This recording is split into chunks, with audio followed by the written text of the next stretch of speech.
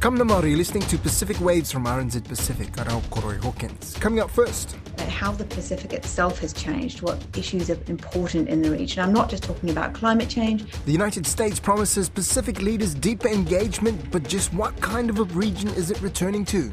Well, it's totally unexpected. I did not think it was in our nature, in our character to do.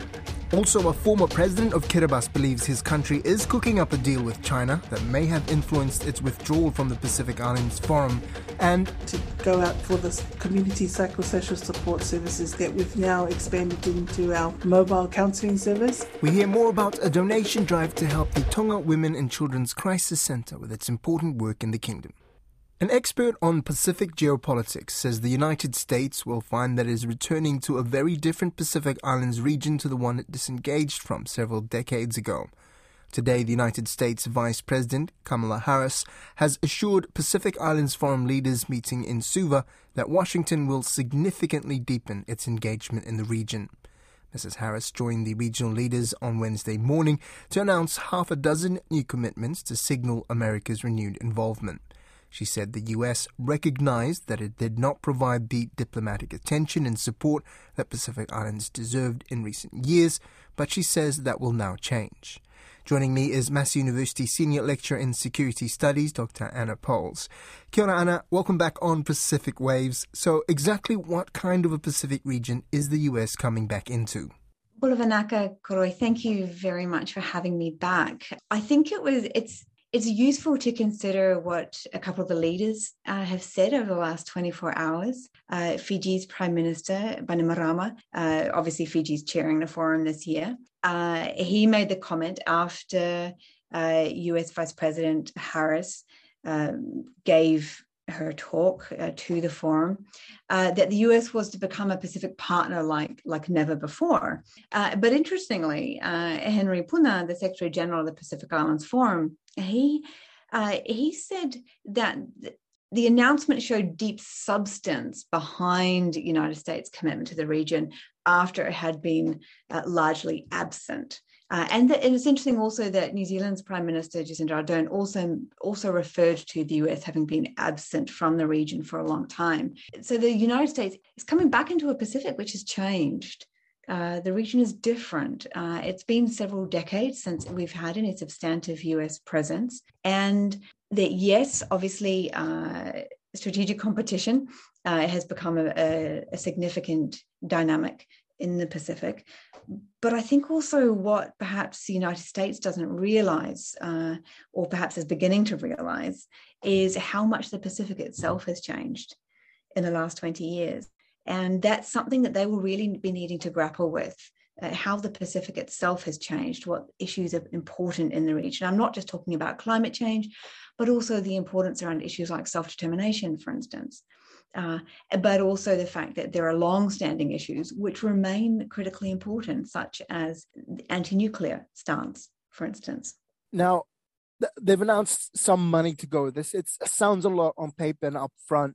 How does it compare to what's already been given and is being given from other players in the region? Well, so Vice President Harris announced that the United States is, and the language is really important here, so the United States is prepared to request from the US Congress $60 million per year for the next 10 years, which nearly triples the current levels, and it's $600 million in total, and connecting it with the new economic assistance agreement with the Foreign Fisheries Agency. So obviously, congressional approval is required in order to have these funds released. So we really need to have a better idea about the breakdown of these funds, what is guaranteed and what is dependent on congressional approval. Obviously, if the sum is approved, then it is going to make a substantial difference. It does make an important contribution to existing levels of economic assistance provided to the region. But again, we don't know whether or not it's guaranteed. There are certain caveats around that. And also we need to have a clearer idea about how much of this is also linked through to North Pacific to the Compact of Free Association states. For instance, $350 million in annual US assistance to the Pacific is also touted. So what is that? How does that actually break down? There's a lot of details here that we don't yet have. How much of this deeper engagement, re-engagement, is the United States coming back into the Pacific for the Pacific countries with the interests of the Pacific countries in mind, and how much of it is sending a message to China? I think it's important to recognize that the US Indo-Pacific coordinator, Kurt Campbell, who is really championing re-engagement with the Pacific in Washington, he was also the architect of the pivot to the Asia Pacific. And back in 2012, he was very much championing re-engagement with the Pacific then also. Now, of course, we do have to recognize that the US has a vested interest in re-engaging with the Pacific because of the strategic competition and because of concerns about the nature and extent of Chinese influence in the Pacific. In Vice President Kamala Harris's speech at the Pacific Islands Forum this week, she talks about the international rules-based order, and she refers to a time when we see bad actors seeking to undermine the rules-based order. We must stand united. So clearly there is messaging there from the United States to the Pacific Island Forum members, but also more broadly about a key driver for US engagement in the region, which is very much about upholding the rules-based order. Apart from all the geopolitics, this is the Pacific Islands Forum. How has the regional agenda been going in your view? Thanks, Koroi. It's a great question because it's very easy to be distracted by the geopolitics. But we have to remember that tomorrow at the leaders' meeting, the forum leaders will be endorsing the 2050 strategy for the Blue Pacific continent, which charts out the region's vision, the leaders' vision for the region. And it's heavy on emphasis around the Pacific Way, around the Pacific family, your regional solidarity and unity. And yes, of course, that has been tested a little over the past week with Kiribati's announcement. But we have to remember, too, that there's an enormous amount of work that's taking place, very innovative work. This is Pacific-led, Pacific-driven, and it's going to be really important that that focus is not lost. And this is exactly why the forum leaders chose to meet without the dialogue partners meeting immediately afterwards, because they didn't want to lose that focus on what Pacific priorities are. And of course, we'll be wanting to hear, does Australia, with Prime Minister Albanese's first meeting, attendance at the forum, will Australia be making some significant commitments while they're in Suva? These are things that we'll be watching for over the next couple of days. Vinaka Anna, and for those of you interested, you can listen to the full extended version of that interview with Anna online via our website rnzi.com or in the individual podcast segments of Pacific Waves.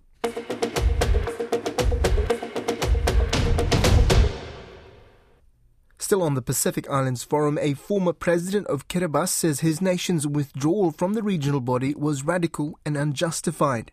Anote Tong, who was president from 2003 to 2016, says he also believes the country has an agreement in the works with China, which he suggests could be the main reason behind the withdrawal. RNZ Pacific reporter Elisha Foon in Suva asked the former president what impacts Kiribati's withdrawal will have on the Pacific family. Well, it's totally unexpected. I did not think it was in our nature, in our character to do something quite so radical like that. It's very disappointing. I think the forum, I've always believed the forum is perhaps the most relevant of all the international organizations that Kiribati is a member of. So that was a huge disappointment for Kiribati to formally advise that they are withdrawing from the forum.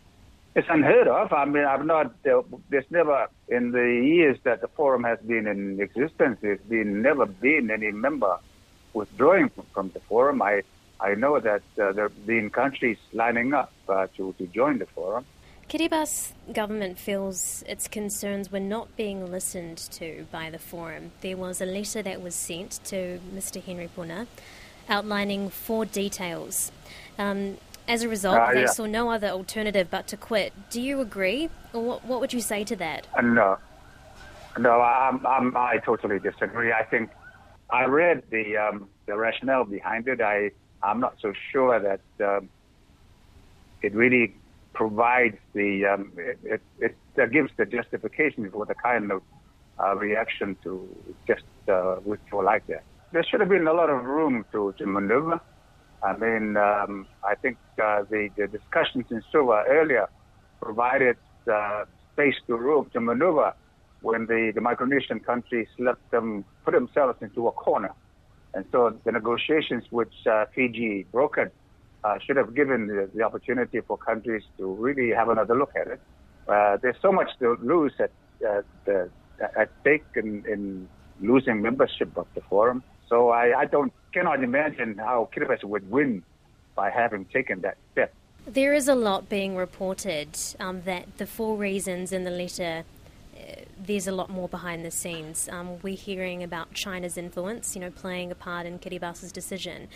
But we have sources that say that Kiribati has been speaking about a deal around fisheries with China.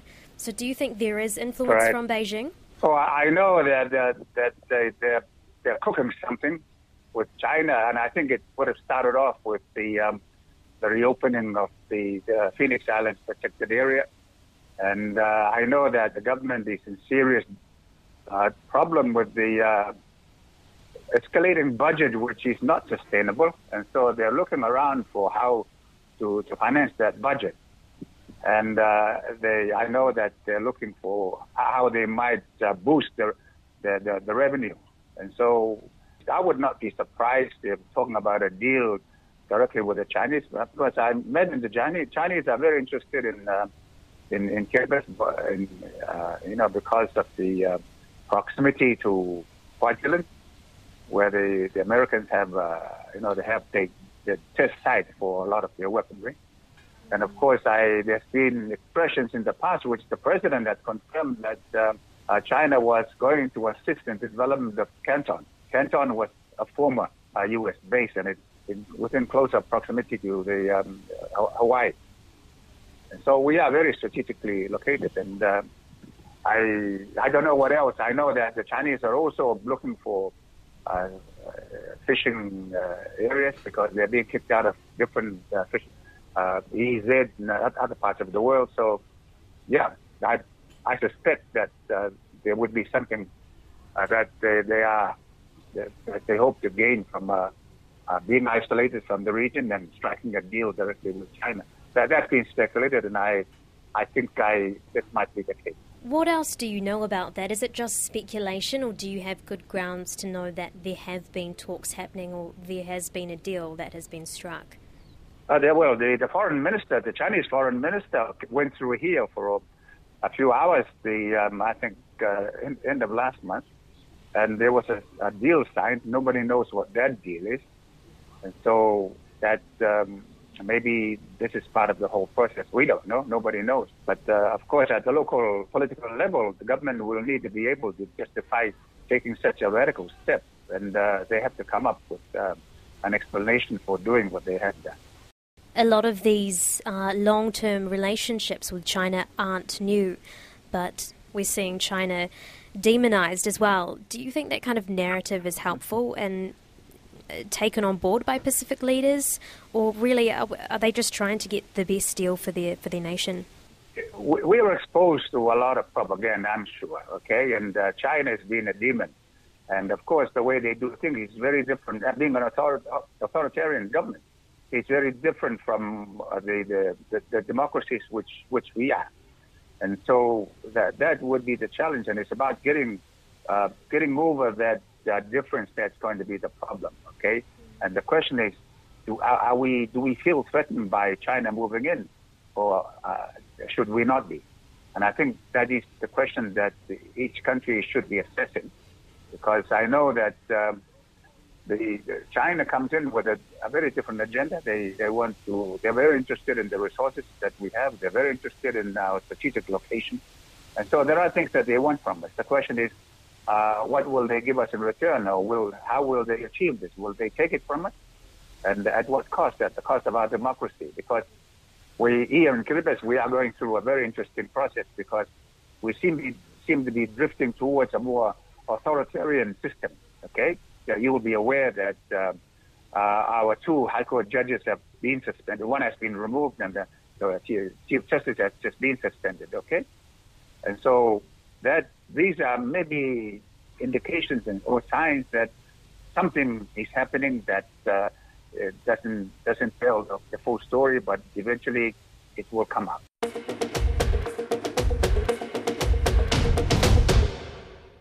A donation drive is underway in Aotearoa for the Tonga Women and Children's Crisis Centre. The online fundraiser is being run by the Pacifica Committee of the FAO Local Board in Avondale in Auckland. RNZ Pacific reporter Finau Funua spoke with the fundraising organisers and the head of the crisis centre and filed this report. The objective of the online fundraiser is to purchase a 12-seater minivan for the Nuku'alofa-based centre, helping to facilitate its outreach to villages. Director of the Tonga's Women and Children's Crisis Centre, Ofa Gutenbell Likiliki, says her centre handles more than 50 cases per month, rehabilitating and rescuing victims of various crimes, including domestic violence, rape, bullying, as well as intervention in suicide attempt cases. The biggest need for us is a good sturdy vehicle to go out for the community psychosocial support services that we provide, that we've now expanded into our mobile counselling service. So we're looking at Aotearoa to look for a vehicle here. The FAO committee, made up of 9 leaders and social workers, advocates the rights of and consults Pacific peoples living in the FAO ward that comprises central suburbs in Auckland such as Avondale and Newland. Reverend Asora Omosa says the online appeal for the Tonga Women's and Children's Crisis Centre was initiated after they heard about the challenges faced by the centre from their chair, Yvette Gutenbell, who is Ofa's sister. The first thing that really moved the committee to go into that is the fact that our chair is of Tongan descent. And at the beginning of the year, as we know, the tsunami, it's been on our minds to kind of find something to do and kind of reach out. The heart of Pacifica is as I stated in a letter that we were all gifted with the DNA of giving. According to the most recent United Nations report, Tonga is ranked 35th in countries for rates of domestic violence. Gutenbell Likiliki says domestic violence and rape cases hiked in the weeks following January's disaster, which saw many Tongan families become homeless. As well as the disaster, Gutenbell Likiliki says domestic violence is being exacerbated by family separations due to COVID-19 border closures, a drug crisis, and an increasing number of deportee arrivals. It was such a challenging time in Tonga, and in the first 4 weeks, the crisis centre is part of a case management team with the Tonga Police. Tonga Police came back saying, out of all the crimes that has happened in the last 4 weeks, in our first 4 weeks of lockdown, domestic violence is at the top. And, we weren't surprised. We knew that was going to happen. FAO Pacifica coordinator Ina Patisolo says one of the reasons why the board is compelled to help support the centre in Tonga is because many of the same social problems also occur in Avondale. Social groups in New Zealand, such as FAO Pacifica, are better funded to tackle the problems, and Patisolo says charity initiatives helping Pacific Island countries should be one of the functions of Pacifica advocacy groups. We really are all in this together, but it just really screams loudly how important, the NGOs are and community groups are, and really trying to address some of the major social issues. The online fundraiser ends at the end of this month and is being hosted on the FAO Local Board website. That brings us to the end of Pacific Waves for today. Remember, you can download us free to your device from Spotify, iHeart or Apple Podcasts. And if you're using Apple, please leave us a rating so others can also find us. Korobwa for tuning in and sapo. Until next time.